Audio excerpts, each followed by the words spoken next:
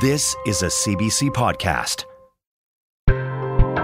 Hi there, it's Piya. Every Wednesday, we are bringing you a bonus podcast, a handpicked story from the week's round of the Sunday magazine that we really think is worth hearing.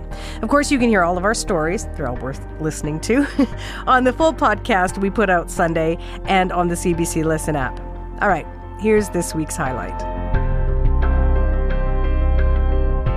From layoffs to lack of trust, news about the media can seem like a steady drip of doom and gloom. Try working in the business. One relative exception over the last decade, though, is the rise of podcasting. It's not immune from market and audience shifts, of course, but it's become a bona fide cultural force and moneymaker with ad revenue in the billions and growing. Well, my next guest rightly gets a great deal of credit for that boom. As a groundbreaking radio host turned podcast impresario, Ira Glass has flipped the script on the media industry's despair. But then again, since his show This American Life first launched nearly 30 years ago, Ira's always had a way of doing things differently. Ira Glass is coming to Toronto to share lessons he's learned along the way in a live stage show that's happening next month. Before that, though, he joins me here on the Sunday Magazine. Ira Glass, hello. Lovely to be here. Are you comfortable with being described as sort of like a good news story in the world of the dire landscape that is the media landscape? I guess. I mean, yeah, I guess who would say no? No, I am a failure. No. I mean, I feel like our show, like we continue to have a big audience and people continue to like it. And it is different from what happens on the news shows, for sure. And podcasting, fair to say, it may not be still in its heyday of a few years ago, but it's still the golden era of podcasting. I don't know if I would say it's a golden era, but there's a lot of podcasts that are going strong. There was an era where it felt like there was a lot of experimentation and a lot of outside money coming into it where people were trying things. And now the money has gone and or a lot of it is gone and the experimentation is a lot smaller. There's still some wonderful shows, though. So you're a hard guy to introduce because of course, to especially a lot of our public radio listeners, like they feel like they know you and they're very familiar with you and your work. There's also like lots of accolades I could throw at you, and I don't want to boost your ego too much, but you know, the Pulitzer, the Peabody. But I just read one the other day that my producer pulled up. You know this, I didn't. A few years ago, an episode of This American Life became the first broadcast available as a podcast to be added to the U.S. Library of Congress National Recording Registry. And I have to say, I find that pretty cool. Yes. Yeah. It's like, yes, it's nice when things like that happen. Yes. It's hard to know what to do with the feeling of that. You just sort of be like, okay, that was pretty good. Like, okay, now what are we going to put in the air this week? So, you know, yes, it's nice when it happens. It's the same way, like, honestly, like sometimes I get asked to play cameos of myself on cartoon shows. So, you know, like on The Simpsons and Bob's Burger and you're just a different BoJack Horseman. That has the same kind of feeling of like, wow, that happened, you know? Except for with this one, centuries from now, when historians look back at what Americans were listening to, it's going to be like Louis Armstrong, Bob Dylan, and Ira Glass. That is definitely not going to be what happens, but that's a really sweet thought. 100%. Those guys had much greater market penetration than our little show, but that's nice of you to say. And so as we talk about the little show, This American Life, next year, it'll be 30 years since you first hit the airwaves, which means that 30 years ago now, you're likely dreaming it up, working on it, all those things. Do you remember how you even envisioned it back then? Oh, for sure. Yeah. I at the time I was working for like the big, like, you know, NPR, the American equivalent of the CBC. It was working for the big NPR news shows. And so there was a kind of story that I liked doing where you would get involved. It was like a kind of radio feature story, but heavily in the world of feature where you would really get involved with the characters, with the people being interviewed, and you would watch something unfold. So there would be a plot to it.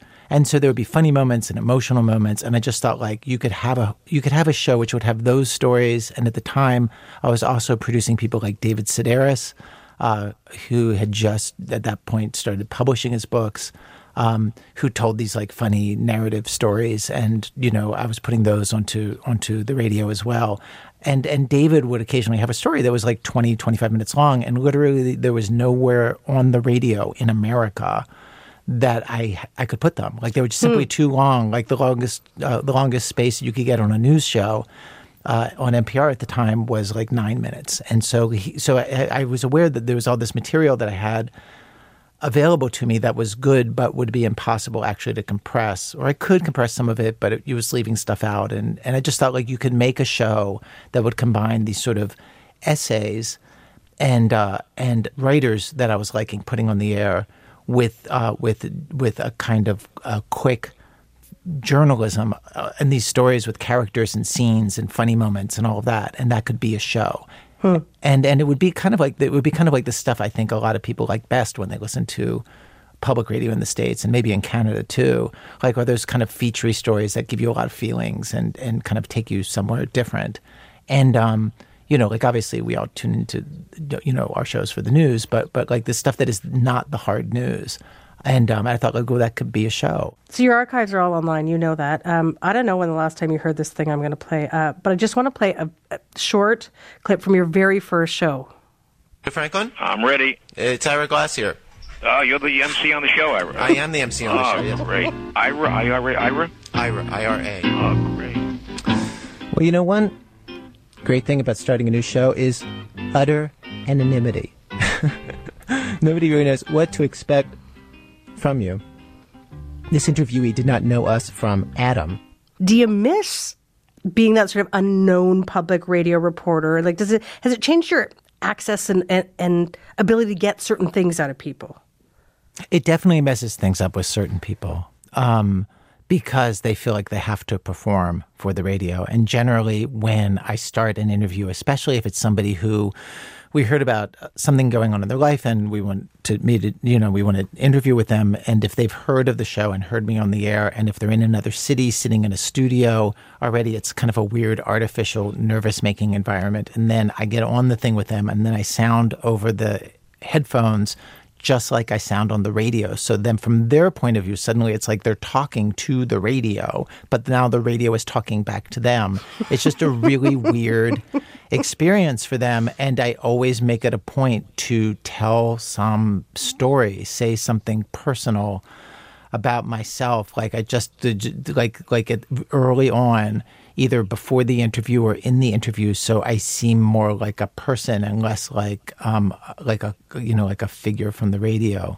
I will say that this only applies to like half the interviews I do. I just still do a tremendous amount of stuff where like I'm just talking to people who have no idea what our radio show is or who I am, and then in those cases, obviously, it's much easier. Yeah, they're the best, right? When they just are like, who's this MC? Ira, is it? Ira Glass calling me? Great. I'll tell you all my secrets and stories. Let's go. Yeah. That is, yeah. So in that segment we played, you were looking for a little advice on how to have a long-running show. We'll come back to maybe some advice you want to tell people about that a little bit later. But let's just talk about the present. And you're heading to Toronto next month for a show that is called 7 Things I've Learned. So I could ask you to list the 7 things, but I won't. But are you sharing like sort of hard-earned wisdom and advice? In one or two of them, yeah. Like there's one or two of them. Like I really do talk about like how I figured out like how to tell a story. That actually took me a really long time, and it was hard-fought knowledge. And the nice thing about doing it on stage is that I can play examples, audio and video, and it can be funny and like that. So I do that, and then after that, honestly, like there's a bunch of stuff that I sort of have a grab bag of stuff that I'll like go on the road with, and then I just kind of pick that morning, like, oh, which ones do I want to do today, and which order, which seem fun, and then I'll be rotating stuff in. Like, there's a thing that we just put on the air a week or two ago that I think will be really nice to play for a crowd, and so it's really like a series of stories just that seem like it would be fun to say in front of people because they're especially funny or especially emotional or especially like great stories, and then the title 7 Things I've Learned really is just a pretend grab bag that I can put them in. A conceit. A conceit. Yeah. It's not exactly a MacGuffin, but it's like a MacGuffin, yes. Okay, so as you go around sharing clips from your favorite shows and talking about what makes a great story, something I think so many Canadians loved was a story you had last year where you went to Alberta to explore the reputation of that province as rat-free. I'm going to play a bit of this. This is you with Rat Inspector Jory Hoffman. It's exciting when you find some. get a sense of just how monotonous Jory's job usually is when he talks about the last big infestation he cleaned out. It was especially memorable because instead of using poison, which is the normal way they handle it, the landowner is the one who discovered the rats. And he told Jory, why don't you come out and bring a shotgun? Yeah, and they just go running out of the holes, and you get time to shoot them, and then reload. It was a ton of fun. 4 good friends and 4 shotguns, and that was a great day. Okay, Ira, this sounds like Rat Inspector alone makes someone such a compelling person and character. But why travel to rat-free Alberta? Like, why did that strike you as a great story for a program called This American Life? Oh, the American part of the title, we go anywhere we want. We just like, oh, this life. It seemed like a good idea for a title of a show until we decided that we were successful enough to market the show overseas, and then it's just been a real. It honestly has been a real problem. It's the reason we're not on the BBC. I'm sure of it. Is like we've never been able to get on. So anyway, but that marketing mistake aside, we'll just go wherever there's a story. And then we were doing an episode about rats, inspired partly by the war on rats declared by New York's mayor, a deeply ineffective and doomed effort from the start. That it seemed like the mayor of New York was, he declared a war on rats because people like it when he talks about that, but it doesn't seem like it's going to do much. And we just thought like, let's do a show about rats. And in fact, at some point, one of our producers was like, we're not really hearing the point of view of the rats. And so we got rat co-hosts. We got these comedians to play rats, and we sped up their voices so they would co-host with me. And then we heard about this story, and I think it's gotten a lot of coverage, in Canada. But I think every American I would talk to about this, everybody was shocked to know that there's a province in Canada that's basically the size of France that has no rats, and to hear the story about it. And then honestly, like one of the things that I was very curious about was did Albertans have pride about it? Like, was it like a thing that they teach in schools? And one of my favorite parts of the story is we went to a place where a lot of Albertans were, and so we basically went in front of the zoo. And people are streaming in and out on a Sunday afternoon. And we're just like, name the things about your province that you think are really distinctive and you're proud of. And like almost no one mentioned the rat-free. Nobody. Like they don't even think about it because they don't have rats. Like literally just one of them said, like, we don't have kangaroos either, but I'm not proud of that. And I was just like it's a real achievement, Yeah. Well, Alberta is trying to get people to move to that province. There's a campaign on by its government. In that their advertising campaign, they do not say, come to us, we got no rats. They talk about many other things that Alberta has going for them. So. I know, and I wonder if they market tested that. I have to say, like, Calgary was... as somebody who lives in New York City, I found it to be stunningly diverse. And so that campaign has worked. They have really gotten a lot of people to move there. It was really a nice place to visit. It's a really multicultural city. Our prairies get a bad rap for being just traditional and white. They're not that way. They're changing. They're changing just like much of the rest of our country is. Yeah. So as you said, look, Canadians know this story about the rats in Alberta. And there isn't a reporter in Alberta that has ever worked there that hasn't done a story about it not having rats. But you walk in, and I'm trying to get it and I know you hate this question, I'm sure you do, but what is it about you, Ira Glass? Like, you're able to get things out of people, bring a different complexion to the stories, not just in the storytelling, but how you ask questions. Like, what is it about you? I mean, I'm out for my own fun. I don't know a better way to say it. Like, even in that clip you were playing with Jory, like at some point, Jory just got really excited talking about shooting all these rats. And it was really fun to hear him do it. And I don't know. I thought it was like there were certain just things about the story that were fun for me personally to think about. And, including figuring out if Albertans actually were proud of this, like I just came in with my own agenda. And then, like the key to any interview, the key to getting people to open up is like, you just have to actually be interested. Like it sounds so dumb to say, but if you actually just really want to understand them and what their experience is of something, like most people open up, like it's just a human, if you think about like during the day, how many people actually give a damn about what you're saying. And so to show up as somebody who I'm actually want to know, like I have a lot of questions. I'm really curious, and you say stuff, and it's funny to me or interesting. Like I feel like that's a lot. It's cool. It's so basic. I feel like I'm saying the most basic thing a person could say, but I really don't have anything special beyond that. Yeah. So you're not just like a host anymore, but you run a business. This American Life has been successful. It's turbulent times in the media business. Is the business side of things with all these podcasts, is that something you like? I love it. Yeah. What do you like about it? I love running the business. I always have. How do we talk program directors into picking us up on the air was our early goal. Like, what do we say to them? What do we do? And we would come up with creative things to do. It was just like a fun project that seemed easier than writing or editing or reporting, where you really don't know how it's going to work out. And so the way we got onto stations is we knew they didn't need another show. Lots of people were trying to sell them shows, but we knew they really needed interesting ways to raise money from their own listeners in pledge drives, which is the thing we have here in the States, which you are lucky you don't have up there in Canada. The United States Congress doesn't give much money to public radio or public TV here in the States, and so all of the public radio stations have to go on the air and basically beg listeners to send them money. Yeah, and it's just a terrible, unpleasant job. And what we really realized early on was that that's what the program directors really wanted, that nobody gave them, was really funny, compelling, successful pledge modules that would make people light up the phones. And I feel like, well, I'm a radio producer. I can make anything. Give me an assignment, I can do it. I'll do the best one you ever heard. And and I was like, pledge drive, no problem. And then we would make these little 3 and 4 minute pledge drive segments where we would, stop people outside of a Starbucks and ask them how much they spent on their coffee, and did they listen to public radio, and how many hours did they listen to public radio, how much had they paid for the coffee, how much were they sending into the public radio. And literally, I remember one guy just literally broke into sweat. You could see beads of sweat as he felt so guilty that he was spending $4 on coffee, and then he was listening to public radio for 6 hours a day, sending us nothing. And we would just do these funny little spots, and people would send in a lot of money when they heard him. And we told stations, you can't get these spots unless you pick up the show. And in our first year, half the stations that we got picked us up because of the pledge spots. They told us, we just want the pledge spots. We'll take the show too if we have to.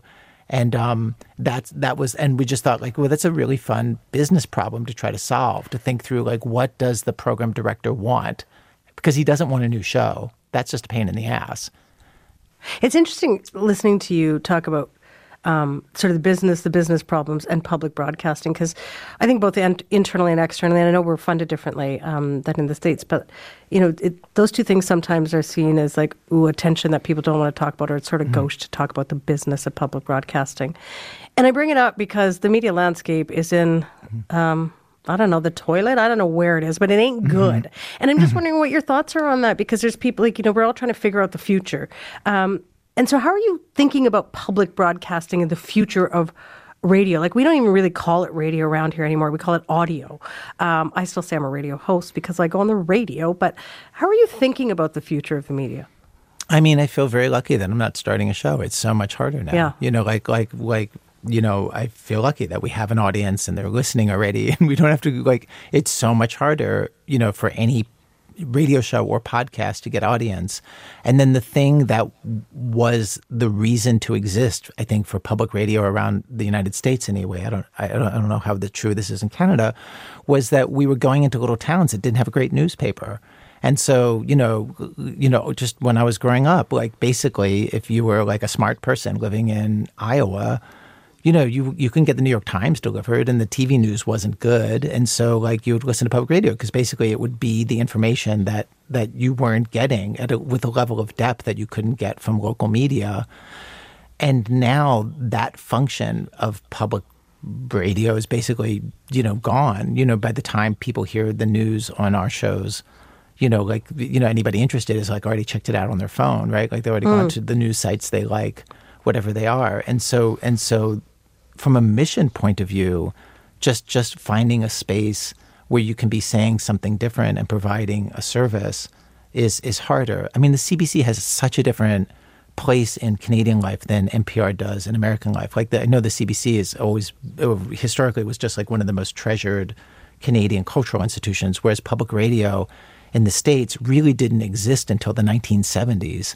And really in its early years were just a bunch of college stations that had no money that sort of banded together. And so it's a very different history in the two countries. And the way I see it now is clearly people want to find the news, and people also want all the other things that come with the kinds of services that you have there and we have here. They want to hear, like, what's a book that I don't know about yet, or an author I don't know about yet, who's going to be amazing, who's going to be my next favorite person? What's music I might like that I don't like yet? Like all of those things, there's still going to be a market for them. But the question is, like, how do you organize, how do you organize the revenue so it can still work? It's been interesting to watch the New York Times, which was going bankrupt a few years, basically turn itself into a kind of subscription model where, they basically try to give us out a certain amount of free content so as to hook people into their system, and then the people subscribe. And that's where basically with the ad base gone, they have to do that. Yeah. I will just say public broadcasting isn't, it's up for grabs here in Canada too, right? Like there's a lot of debate about whether this CBC should exist and to what extent it should exist and how it should be funded. And again, I bring this up because I think this is a challenge for all kinds of media organizations and the polarization that we see in your country and ours. And I know you said, like, let's just, this American life, not always about the United States. But to that point, you're in an election year. You have a very polarized citizenry in your country. And so I'm just wondering what's on your mind in this election cycle and seeing your country being quite divided. I mean, I wish I had like a really smart answer to this question. I mean, we're figuring out how to cover it. It's it's an election that everyone in the United States and probably around the world feels like we went through this exact election 4 years ago. Do we have to sit through this one again? The thing that's hard right now is to be part of the fact-based medium and to feel like people really don't care about the facts. Like, that's something that's different than when I started making the show 30 years ago, where it really felt like presenting the facts meant something. Whereas now, in our country and yours and all over the world, like, the most common thing is that the facts come out and basically people who don't agree with the facts just troll the facts until they don't matter. And there are facts, by the way. That's what I always say. Facts are facts. They're not up for dispute. And yet we like to dispute and debate facts these days. Yeah. And then also, so that, I mean, that's something that I think about a lot. I mean, one thing that is good for a show with our format is that many people we found in the last election simply know us as a podcast and don't know our affiliation with public radio, which is good for us with Republicans who would be suspicious of, like, a CNN reporter. Like, they know what CNN is. They know they don't like it.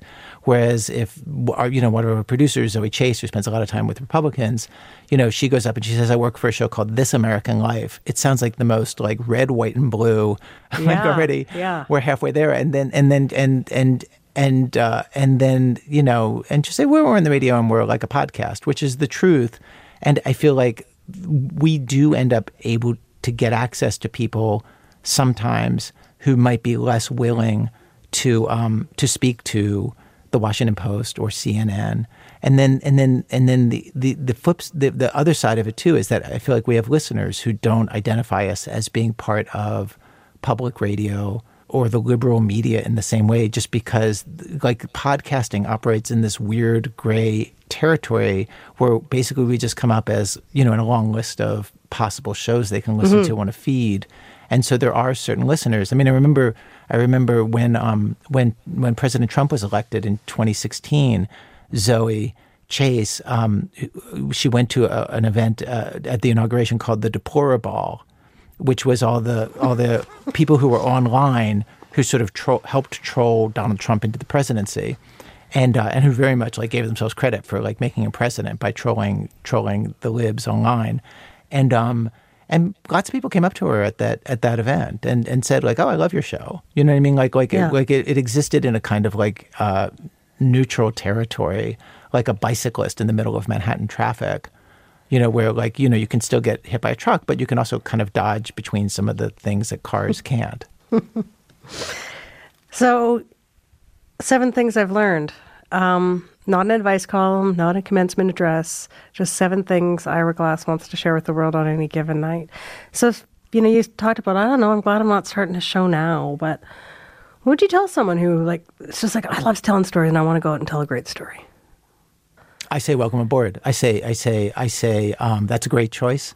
we're in a war. We're in a war between facts and lies, and we need more soldiers on our side. And it's great to have you, and it's really important. And things aren't going great. Like, people don't trust us. The last president called us enemies of the state, and it's really going not great. And we need new ideas, and we need new people, and it's a calling. And welcome to the foxhole with the rest of us. I'm going to grab that completely. Come into the foxhole. Yeah. Come join us, yeah. It's always great to hear from you and, continued success. Thanks so much for having me here. Ira Glass is the host and executive producer of This American Life. He's going to be in Toronto on February 10th for a live stage show, which is called 7 Things I've Learned. And you can find all the stories we bring you each week on the Sunday magazine by heading to our website, cbc.ca/Sunday.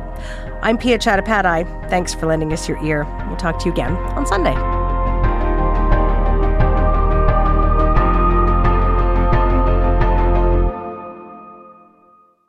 For more CBC podcasts, go to cbc.ca/podcasts.